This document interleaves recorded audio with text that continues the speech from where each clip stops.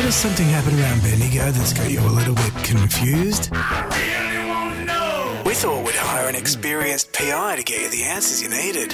Unfortunately, that's not in the budget, so these guys will have to do. Well, who are you? This is Cogho and Mandy on the case. Well, we've had lots of discussions lately, Cogs, and we just thought, let's keep the wheel moving. Oh, yeah. And this time, we've got a very special guest speaker. She's actually the CEO of Impact Recovery. Tony West, welcome. Thank you. It's a big name, Tony. Impact. It has impact. It has got huge impact. Impact Recovery, Tony. What Impact Recovery is doing to support the community? So we're a charity and a not-for-profit, but Impact Recovery is the only long-term supervised, community-partnered addiction recovery service with accommodation located in Bendigo. So, Tony, as far as impact is concerned, let's cut to the chase here. How bad is all the things in Bendigo that we don't know about that you do? How bad is it? It's very bad. You would have to be blind walking around our streets not to see that we've got some critical problems.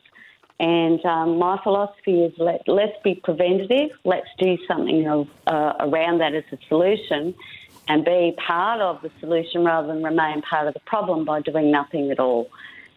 I think that's a concern that a lot of people who walk around the streets of Bendigo, and it happened to me just the other night, is we're not sure these days what's going on, what people have happened in their life. Are they on a substance? They're obviously sleeping rough or whatever it might be. Sadly, I think, Tony and Mandy, we're getting used to seeing it. That's the issue. Yes, but I think that's where apathy can set in, and I'm not suggesting in any way, shape or form that just because you're homeless you're in addiction, because homelessness can lead to addiction and addiction can lead to homelessness. Well, that's the thing with it, I suppose, is we don't understand that part, but what we do understand is that, is someone doing something about it? And that someone is you, by the way. And I think there's a lot of other people that go, well, it's not my problem. Is that what we think, or is that how you think? Well, we're a service that's been running for, as Impact Recovery for well over 5 years or more. And what we have noticed too is a greater uptake in our call line for help and assistance. So we're averaging on 10 phone calls a week. Our waiting list for our service is 47 males and 23 females, all in the local central Victorian LGA. That's just the truth of the fact, is more and more people are reaching out for support because the fact is where hope's really deferred and there's non-existent supports for them or limited supports, they need a long-term approach. Absolutely. You hit the nail on the head there. We have amazing, and I feel very blessed to be part of Central Victoria, and we have got services out there, but they're that short time frame, aren't they? Or there's, unfortunately, due to funding as well, there's a massive wait period for that next transition. So with your pathway, you're saying you've Impact Recovery has been around for 5 years. What is the pathway to get to your service for help? Like, are there certain credentials, so to speak, age limits, diagnosis? As we know, homelessness and recovery, it doesn't discriminate anybody. It can happen to anyone at any time through different circumstances. What are the guidelines for your program, Tony? Our focus is on men and women 18 plus. 18 plus. But we're not just, so we really seek to support those who are at-risk homeless. We treat alcohol and other drug misuse. We work around problem gambling issues, mental health issues. One doesn't go without the other. That's correct. And other life-controlling addictions. Many of the people that call us are also in a crisis situation with family violence. So it does capture a lot of, difficult spaces for people where they're at and Tony, in their life. Yeah, sorry, Tony. Just to bring back at the start, did you mention you're a supported residential service? Yes, so we have accommodation. We have a number of homes where they actually go home after coming to the Learning Centre, which is up at Temperance Hall. That facility up at Temperance Hall has been we're in an agreement with Teen Challenge. And so what we do, we have a community learning hub, if you like, where we, Monday to Friday, have education and also the opportunity for people to skills build and turn their lives around. It's a voluntary program, so people choose impact recovery because they're at that point in their life where they really want to make a change. That's great. That's really good. That was my next question. Is it involuntary or voluntary? So you answered that. So from there, is there a time frame with their supported housing? Now, when I say supported, does that mean they've got to stay engaged with impact recovery to get the residency, or how does that work? Well, our approach is 12 months plus, or as long as it takes. Now, what we seek to do with our service is not everybody is different and everyone is unique.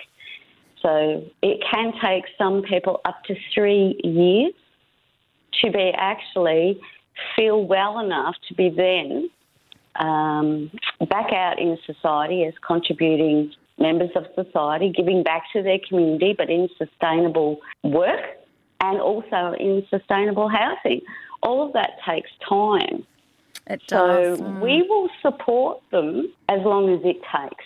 That's great. And if they do move on, because we know, as stats and so forth does relate to, there's always going to be, which we hope it doesn't, but that relapse and so forth. So if they've then left your supported housing, are you still able to stay part of impact recovery for that ongoing support? That's great. Yeah, we have post-care, and one of the actual houses we do have is a post-care or sober living house type model. So for those that are local, so some of our referrals come from intrastate, so they're all over the state. But what we do find is the regional areas really is where we get quite a lot of our referrals in, as well as locally here on the ground in Bendigo. Tony, impact recovery in Bendigo, how you mentioned before charity, not-for-profit, how do you make money to keep going? Our participants actually pay a percentage of their Centrelink benefit to us. And does that entail the accommodation, utilities, food, or how do they manage, or are they taught these skills?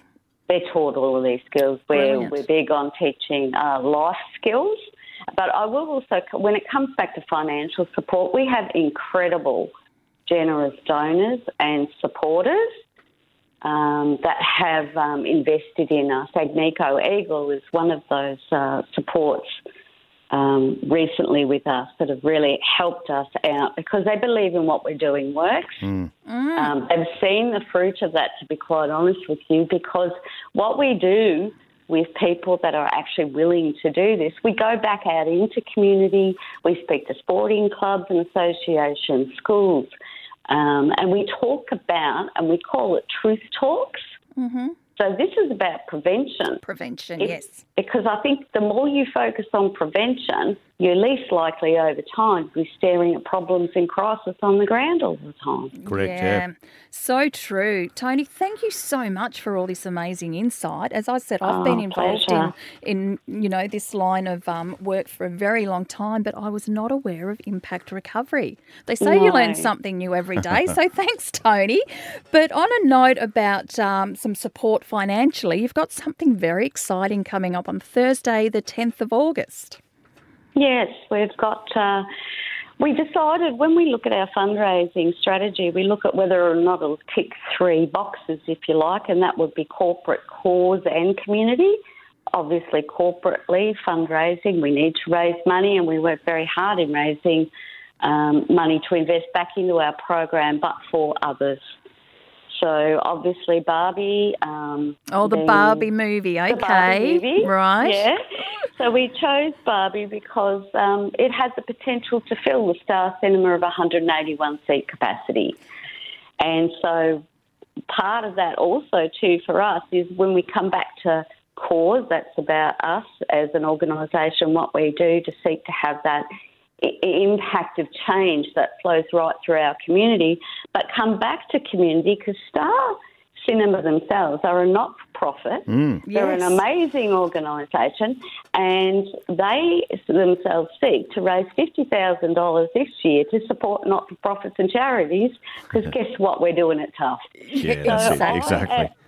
So, you know what? I just love the fact that it's not about Barbie, it's about caring for your community. And if we all work together in a wraparound, care response, even for our not-for-profits, let's do it together. Great idea. Impact recovery is a great idea too, Tony. Thanks for your time. Yeah, thanks, Tony. So Thursday, 10th of August at 7 p.m, $22 per person. Lucky door prizes. Get out to Star Cinema. Impactrecovery.org.au. I was trying to think, what's the best way to find out more? Yes, that would be the very best way. Fantastic. Appreciate your time. Thank you so much. Pleasure. Thanks for having me. Cogho and